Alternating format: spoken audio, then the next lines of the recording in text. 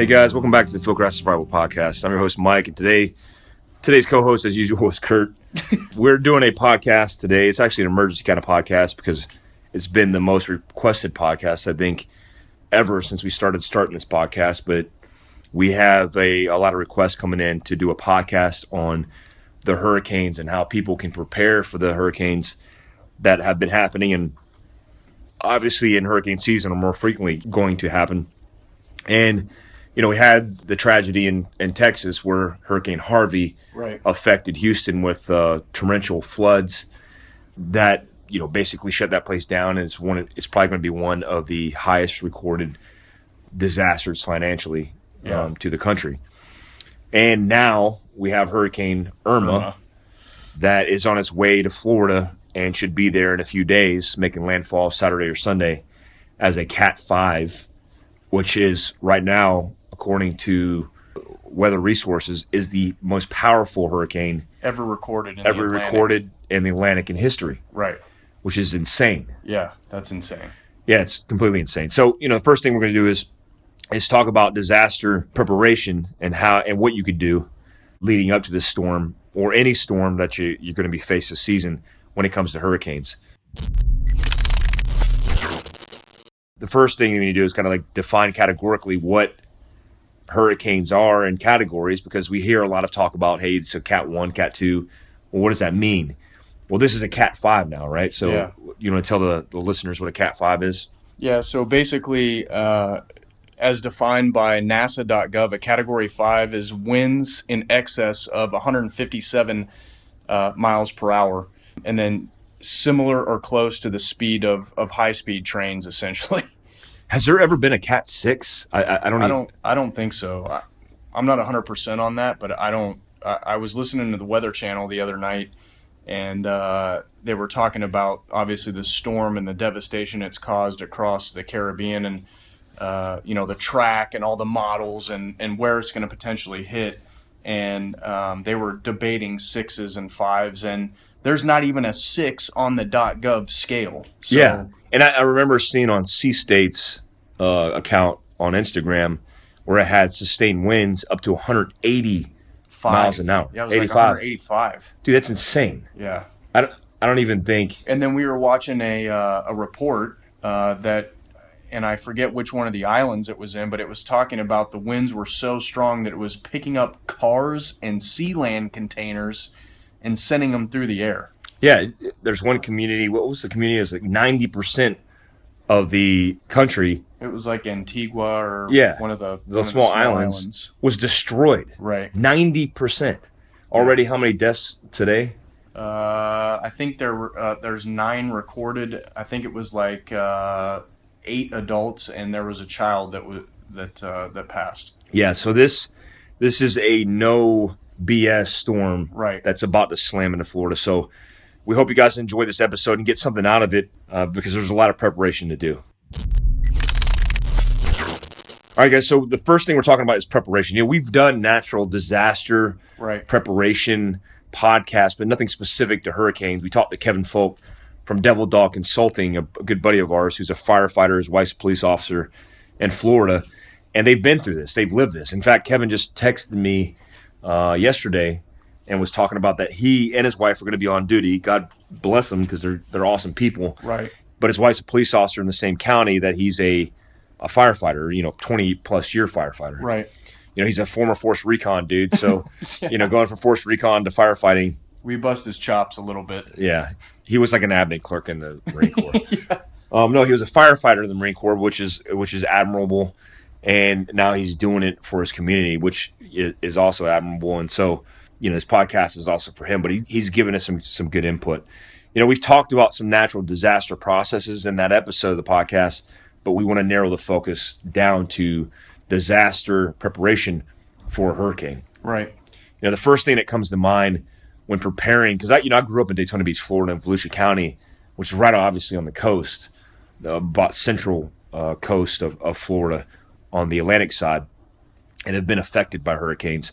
The first thing you need to do is actually, I just got contacted a DM today from a guy who's in Florida, who's literally at the store asking me which radios to get.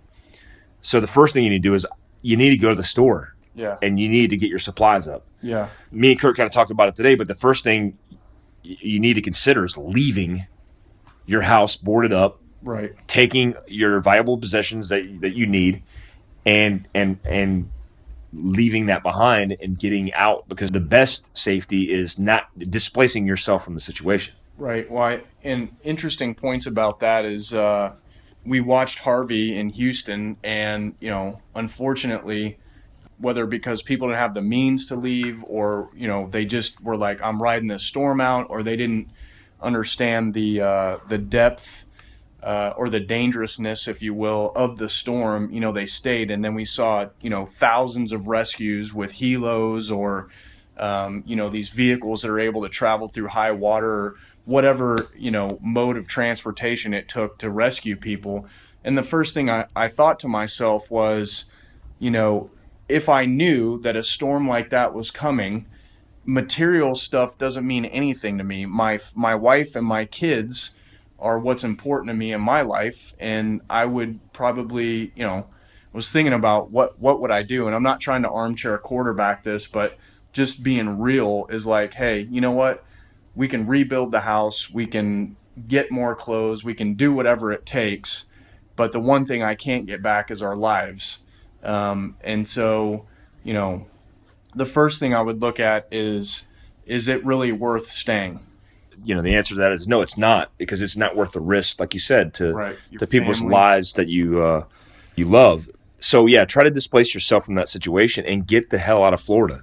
I mean, hell, you could live in your car at a rest stop during the storm and ride it out and drive your ass back home. Yeah. But that's better than trying to ride out a Category 5, which is historically, since this has been recorded, right, the largest storm ever recorded. The strongest storm in the Atlantic that's ever been recorded. So the other thing that kind of it bugged me a little bit today, but I was doing what I do on social media, and I was liking people's stuff. You were trolling? I was trolling. No, but C-State had actually posted some decent content, giving good advice, telling people to leave, and we concur with that, because it is smart.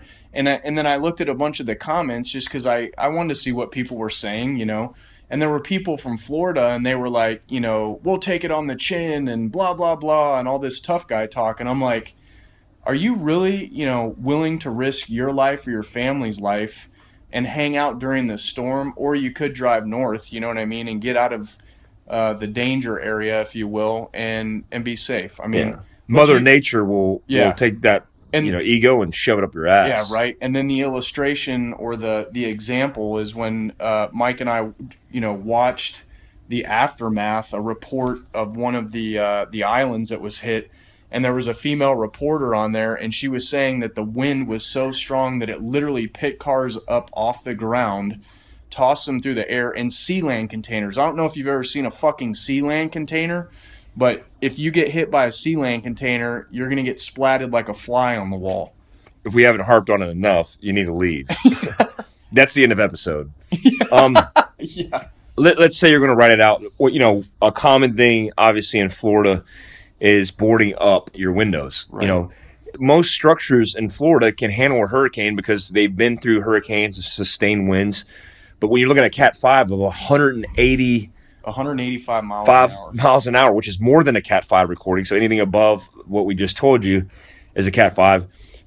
A plywood board over a window is going to be a projectile, right, that's either going to be launched through your window or launched down the street through somebody else's window. Look, if you're going to write it out, this is episodes for you, and this is some considerations that we're going to talk about. I kind of break down survival in any sense, especially in a natural disaster, based off of our Fieldcraft Survival Kit, based on the staples of survival. Right. The first thing is, in this kind of storm, you need to understand that you're not going to have access to water. I would write that off. You're going to have access to water. You're just not going to have access to clean water. So what are some things you could do? Number one, if you have bathtubs in the house, you need to fill up the bathtubs. If you have the ability to source water and contain it, whether it's going to the store and buying gallons of water, or going to, getting 55-gallon drums and filling them up to store water, you need to store water and have that on hand. if you have water, you need to be able to retain it, right? You need containers to retain it. Look, it takes about healthy adult male has to have about 5 to 7 liters of water to be able to survive. In 2 to 3 days for a healthy male, you start to shut down. You'll lose that much water in that short period of time. Your organs will shut down. You'll go into shock. I mean, there's a lot of things that will compound themselves. In Florida, being that it's a storm, being that water is plentiful in Florida, you're probably not going to have issue finding the water, but you have to think about containing it and then purifying it. A simple method to purify water, like for example, in your bathtub, is adding Clorox bleach. If you add a cap full of Clorox bleach to a gallon of water, you could purify a gallon of water. Right. It's going to taste like crap, but it's going to be purified of all the things that will give you the belly aches and cause giardia and cause you to get even more dehydrated because you're pooping your pants.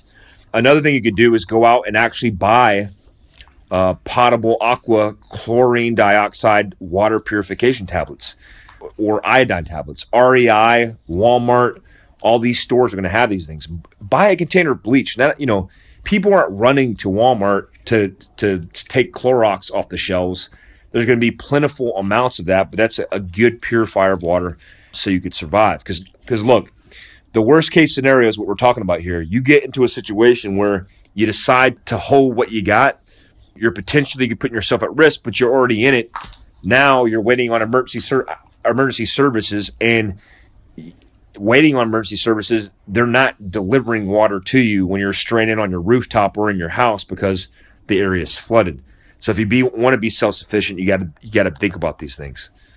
The next thing to consider is, hey, do you have the ability to protect yourself from the elements? Being it's Florida, being it's the South, being it's summer, you're probably not going to have a difficult time maintaining your core body temperature, but it's a possibility. Because if you're dehydrated, if you're not properly fed, if you're exposed to water, which you will be exposed to because of the flood, because of the rain, you're going to lower your core body temperature. You're going to be wet. And so you have to have the ability to stay warm. One simple and cheap way is to buy wool blankets. Wool blankets aren't waterproof, but they're one of the best things in a dry environment to keep you warm. Hell, I've had wool blankets keep me warm and soaking wet because it's actually maintaining your body temperature. Mylar space blankets, right? Mm-hmm. Sol makes them. SOL makes them. That's the ones we sew in our Fieldcraft Survival Kit. And Sol blankets are great for retaining your body temperature. Right. They're the one things that emergency services actually use when you have a bleed. If you have a bleed and you're starting to lose blood in your body core temperature is reduced, which can lead to shock. If that happens, you're compiling a whole bunch of issues that potentially could take you down. What do they call it? The circle, the drain hole, the cornhole. No. Don't get taken down the cornhole. Yeah. But that can compound themselves and make you potentially a victim. So, fire. You want to talk fire? Yeah. So obviously, if power goes out, you don't have the ability, to do all these different things. Why we talk about purifying water, but if you've got fire, you may have the ability to purify water, right? Because if we boil it for long enough, if you boil it long enough, you can purify that water. So we have a magnesium rod with a scraper inside of the survival kit, just an example of something that you could have on hand, where you go ahead and scrape the rod into some dry tinder, which would allow you to make a fire and obviously use it for a lot of different things, right? Signaling, cooking, or purifying water if you've got a right type of container to put the water in to boil it. Yeah, you need to.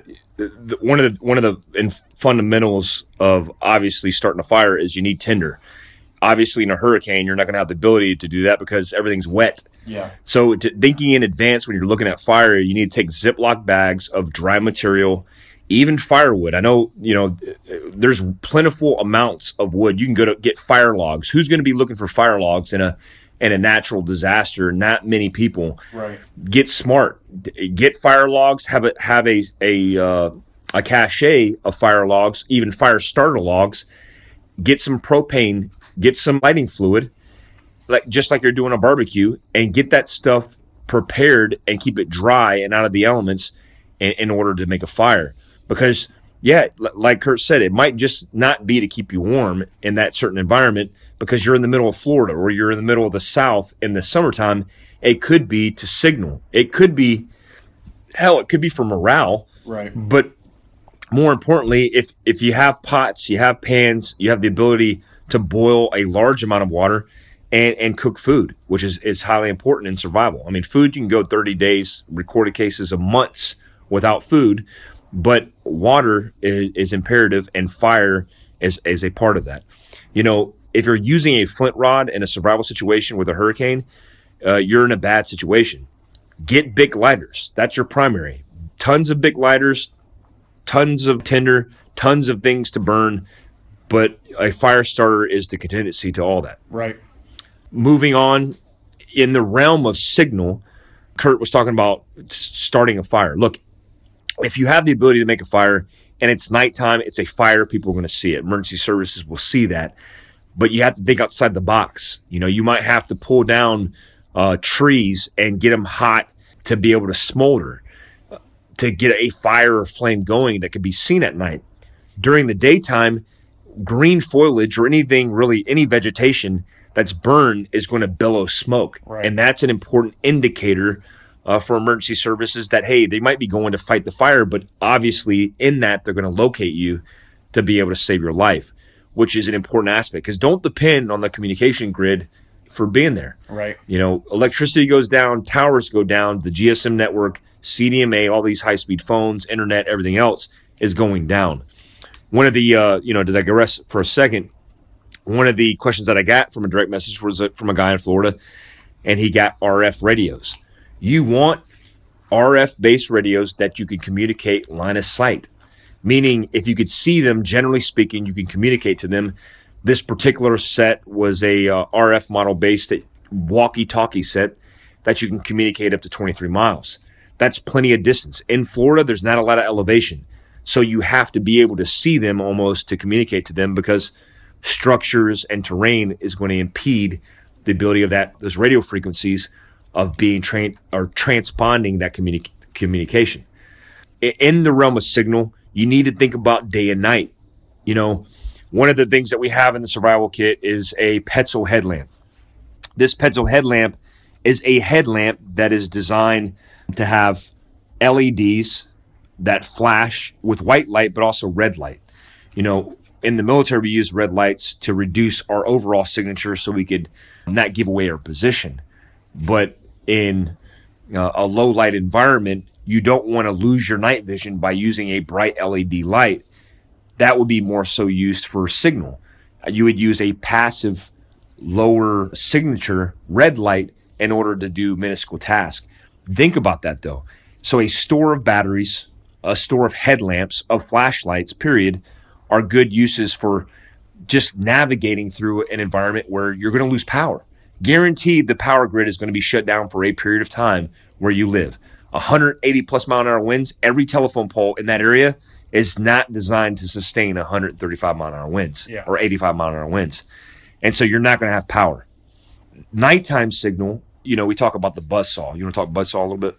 In the military, we used to do something called a chem light bundle, and we do a what's called a buzzsaw. And essentially it's taken a piece of what we called 550 cord, which is like a string, and you would put these chem lights on the end of this 550 cord string, all right, that I'll just break it down an easy way, and you were able to crack the chem light, and you could spin these chem lights in the air on string to use it as a signaling device.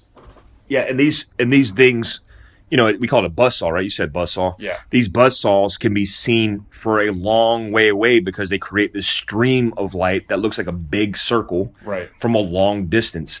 To get creative, you know, like even the Petzl headlamp that we use, which is my favorite headlamp because it's lightweight. It's called the E-Light. Yeah. That's in our Fieldcraft kits.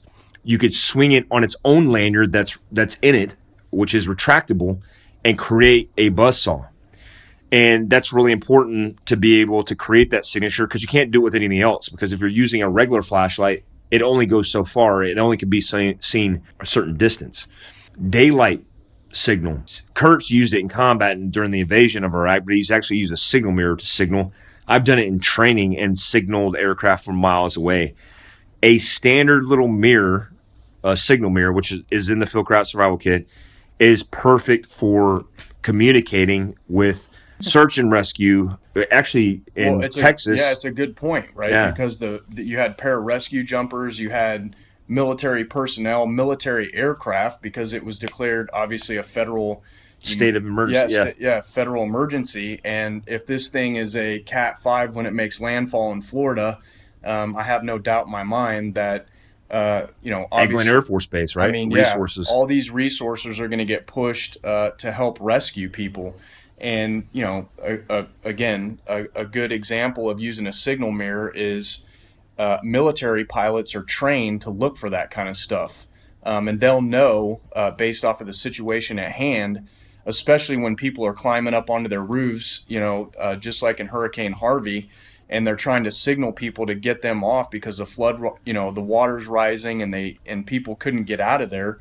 They'll be looking for stuff like that. They'll be looking for you to signal. Another thing to consider is maybe having a bright pair of clothes that you wear. And I know it sounds kind of cheesy and funny, but the application there, when I was on a mountaineering team in Special Forces, anytime we did, a movement where there was the potential for avalanche or something like that, there's a reason why these companies make weird bright colors on their boots and their clothes, right? Because if an avalanche happens and the only thing somebody can see is your arm hanging up with this bright red jacket on, hey, that's something to see. Well, a practical example of that is maybe you have a contrasting t-shirt on with the color of your rooftop or something. Maybe, I don't know. The back of our Sol space blanket is actually fluorescent orange with a tin reflective side on the other side. Right. Which can use as a big signaling device. Yeah, we use VS-17 panels in the military, which again, like Kurt said, it could be just bright clothing. But when you're on a rooftop with a plan to get high, which is a consideration as well, not the weed kind. Yeah. We mean high on the building, not get high. Being in Colorado, we that's often on our mind. But yeah, getting high ground and then being able to signal. And remember, like Kurt said, a lot of these resources that are coming out are often military style and trained rescuers who are looking for specific things, including standard like SOS, or white anything that's attached that's signaling that, hey, there's people in here. So it's not stupid to think that you spell out, which happens. I've actually seen it in natural disasters, spelling out SOS on rooftops, or specifically trying to signal people with fires in the middle of neighborhoods to get combat search and rescue. So be prepared for that, most definitely. On the subject of VS-17, don't just source Walmart and CVS as potential places to get product, because that's where everybody else is going. Yeah. Think about Army surplus stores. Right. VS-17, me and Kurt used to wear VS-17 panels in our patrol caps because you could see a VS-17 panel from miles away. If you can get a large piece of VS-17 or fluorescent panel, that is a huge indicator from a long way away that something's happening or that somebody's in distress. Yep. So always think about those considerations.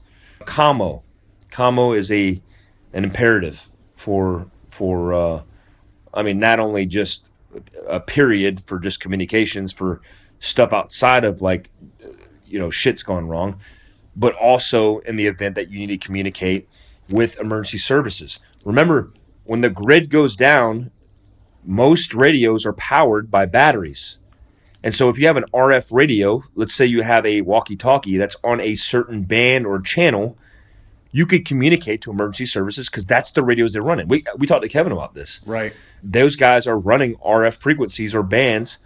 And if you have a scanner, which I think is important to have, you could also have a walkie-talkie where you can communicate to law enforcement. Right. And working off something that takes batteries. So batteries are important, obviously. Yep. Walkie-talkies that work on RF or UHF or VHF are important to have, and a surplus of those batteries to sustain you for the long haul are certainly important. Yeah. One of the other things, that I'm thinking about, and when we're doing this, we literally have a survival kit out right now, and we're like going over everything and like really trying to pick through this and give people good information. And I'm actually holding right now one of the little bags that we put inside of our minimalist survival kit that's got meds, basic meds, Advil.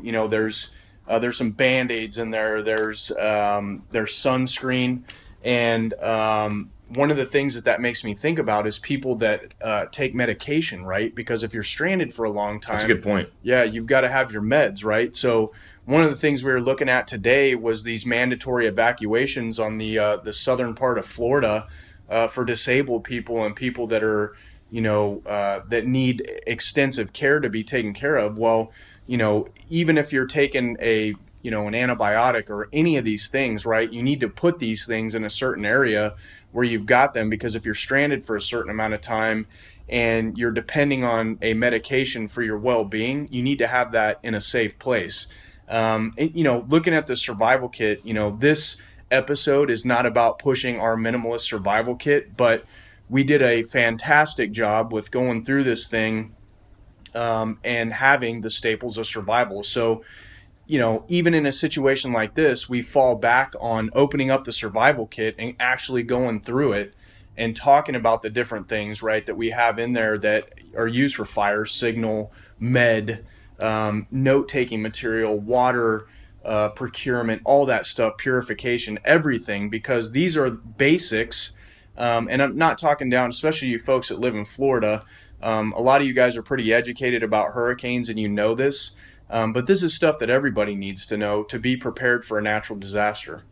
Yeah, it's real good information, because we think about it when we deploy. We're always thinking about meds in advance and things that would happen. Like, for example, Giardia. Every country we go to, every crap hole country we go to, purification of water is huge. Yeah, and if we don't have the antibiotics to help us along the way, it's going to cause and compound a lot of other issues down the road, especially in a long-term survival situation like a natural disaster. Right. And, basic things, what I recommend, because we can go down a rabbit hole and we're not going to do that, but what I recommend is you literally take bags, right? And this is some makeshift or homemade go bag stuff. You literally take bags that you have in your house. They could be backpacks, they could be suitcases, but you fill these bags with things that are going to help you survive, because you have to have the ability to go mobile. Yeah. You have to have the ability when your house collapses because the winds ripped it apart and you survived that. Now where are you going to go, and how are you going to take your stuff with you? Well, none of your material shit is important. Right? That could all be replaced. What is important is your life and your family's life. Well, if you have pre-staged go bags that have all the stuff that we're talking about, right, then you could literally pick this stuff up and then move, put it in your vehicle, and then roll. Yep. So take these bags and then build all the stuff that we're talking about based on what you can carry out in a backpack. Yep. And then you could survive anywhere. You could be with your family living in a tent on the side of the road, and you got all the staples and necessities for survival. When we're talking about food, look, food's not a mainstay of survival in these type of situations because it's going to be accessible, but you need to think about that stuff. Right. Some of the best food resources that are lightweight and packable are the stuff that we use, like by Mountain House. Yep. We don't work for Mountain House. They don't work for us. I'm not even going to do it for them. You don't get paid by Mountain House. I don't give a shit. But you can get it at REI, you can get it at Walmart, and it's really good food that can be prepared in an instance. Cliff Bars. We live off of Cliff Bars, right? Yeah. Because it's a small, compact, nutritional piece of survival kit that you could stow in your bag and you have the best bang for your buck. Kurt mentioned it before, but medical kit. We have entire episodes dedicated to medical kit. Yep. At a minimum, you don't have time now in Florida to get all this stuff. One thing I'm going to do is offer a discount to every Floridian and priority mail shipping to everybody in Florida for these orders, because I want you guys to have kits. But tourniquets is a staple of survival. You can have homemade tourniquets. but we sell a rat tourniquet that you can get in your hands for $15, and it could save your life. If you take a injury in the middle of this place, emergency services aren't getting your ass. You're probably not gonna have the ability to call them. You can't reach them on a walkie-talkie. You're by yourself or you're with your family. You need to stop bleeding, address trauma. What are you going to use? You're going to use a tourniquet. Yep. A rat tourniquet, a rapid application tourniquet, can be utilized to stop the bleeding. But if you don't have that, makeshift tourniquets of cloth. We use cravats. Right. We used a stick with a cravat. A stick with a cravat. A cravat can be a large. What are they called? The Crips and Bloods use them. A bandana. A bandana. Yeah. You guys know what I'm talking about. I used to be a Crip. You could do bandanas and tie them around, high in between the fracture and your heart, high up on the appendage. If it's your legs, it's upper thigh. Tying it off and tying it down to stop the movement or travel of blood being lost, and then use a stick to bind it down and to make it tighter. Yeah. You have to compress and stop that bleeding, because in a femoral bleed or a bleed that runs through your hips into your legs, you could bleed out in a matter of minutes. Right. Yeah, it's all good stuff. I think the biggest part of this is preparing prior to. I think you still have time, Florida. Mike said you don't. You do. Listen to this podcast. Go get stuff. It doesn't have to be a Fieldcraft Survival Minimalist Survival Kit offline, but you're running out of time and you need to go get this stuff, because it's too late when the shit hits the fan, and then all of a sudden you're unprepared and your kid gets hit by something that was flying through the fucking air and they're bleeding out, and then you can't do anything. That's the wrong answer. Yeah. Something I failed to mention was candles. A good friend of mine, Will Harbin, he's always a proponent of candles for some reason. He's a weird guy. But candles absolutely provide a long-term source of light, a little bit of heat, but of light that could allow you to signal, allow you to move around, but also it's good for morale. Right. In darkness, it creates a lot of anxiety and fear, sure, especially in the middle of this kind of situation. You can go to Michael's and buy a kit if all the candles are sold out at Walmart, which it could be a possibility right now. Go to Michael's, get a kit that they sell the wicks, make your own damn candles out of wax, and have a long-term solution. A good idea is to get an ammo can if you have them laying around, which a lot of people do surplus-wise. Right. Fill it up with wax, stick wicks in them, and now you get a light source. A gigantic light source that can last months. Right. Hey, we're going to cut this one short because we have tons of resources. We want to get this out. There's plenty of podcasts on natural disaster that we've done, on medical treatment of trauma that you could listen to, on survival period. We wish you guys the best in Florida. Yep. And we hope there's lessons learned of people getting through situations and being survivalist through that. Certainly it's going to be tragic. Certainly there's going to be a lot of recovery. But like we said in the beginning of this podcast, the best solution for this situation right now is to pack your family up, pack yourself up, pack your possessions, your animals, and get the hell out of Florida. Yeah. Yeah. All right, guys. Till next time. Stay alert. Stay alive.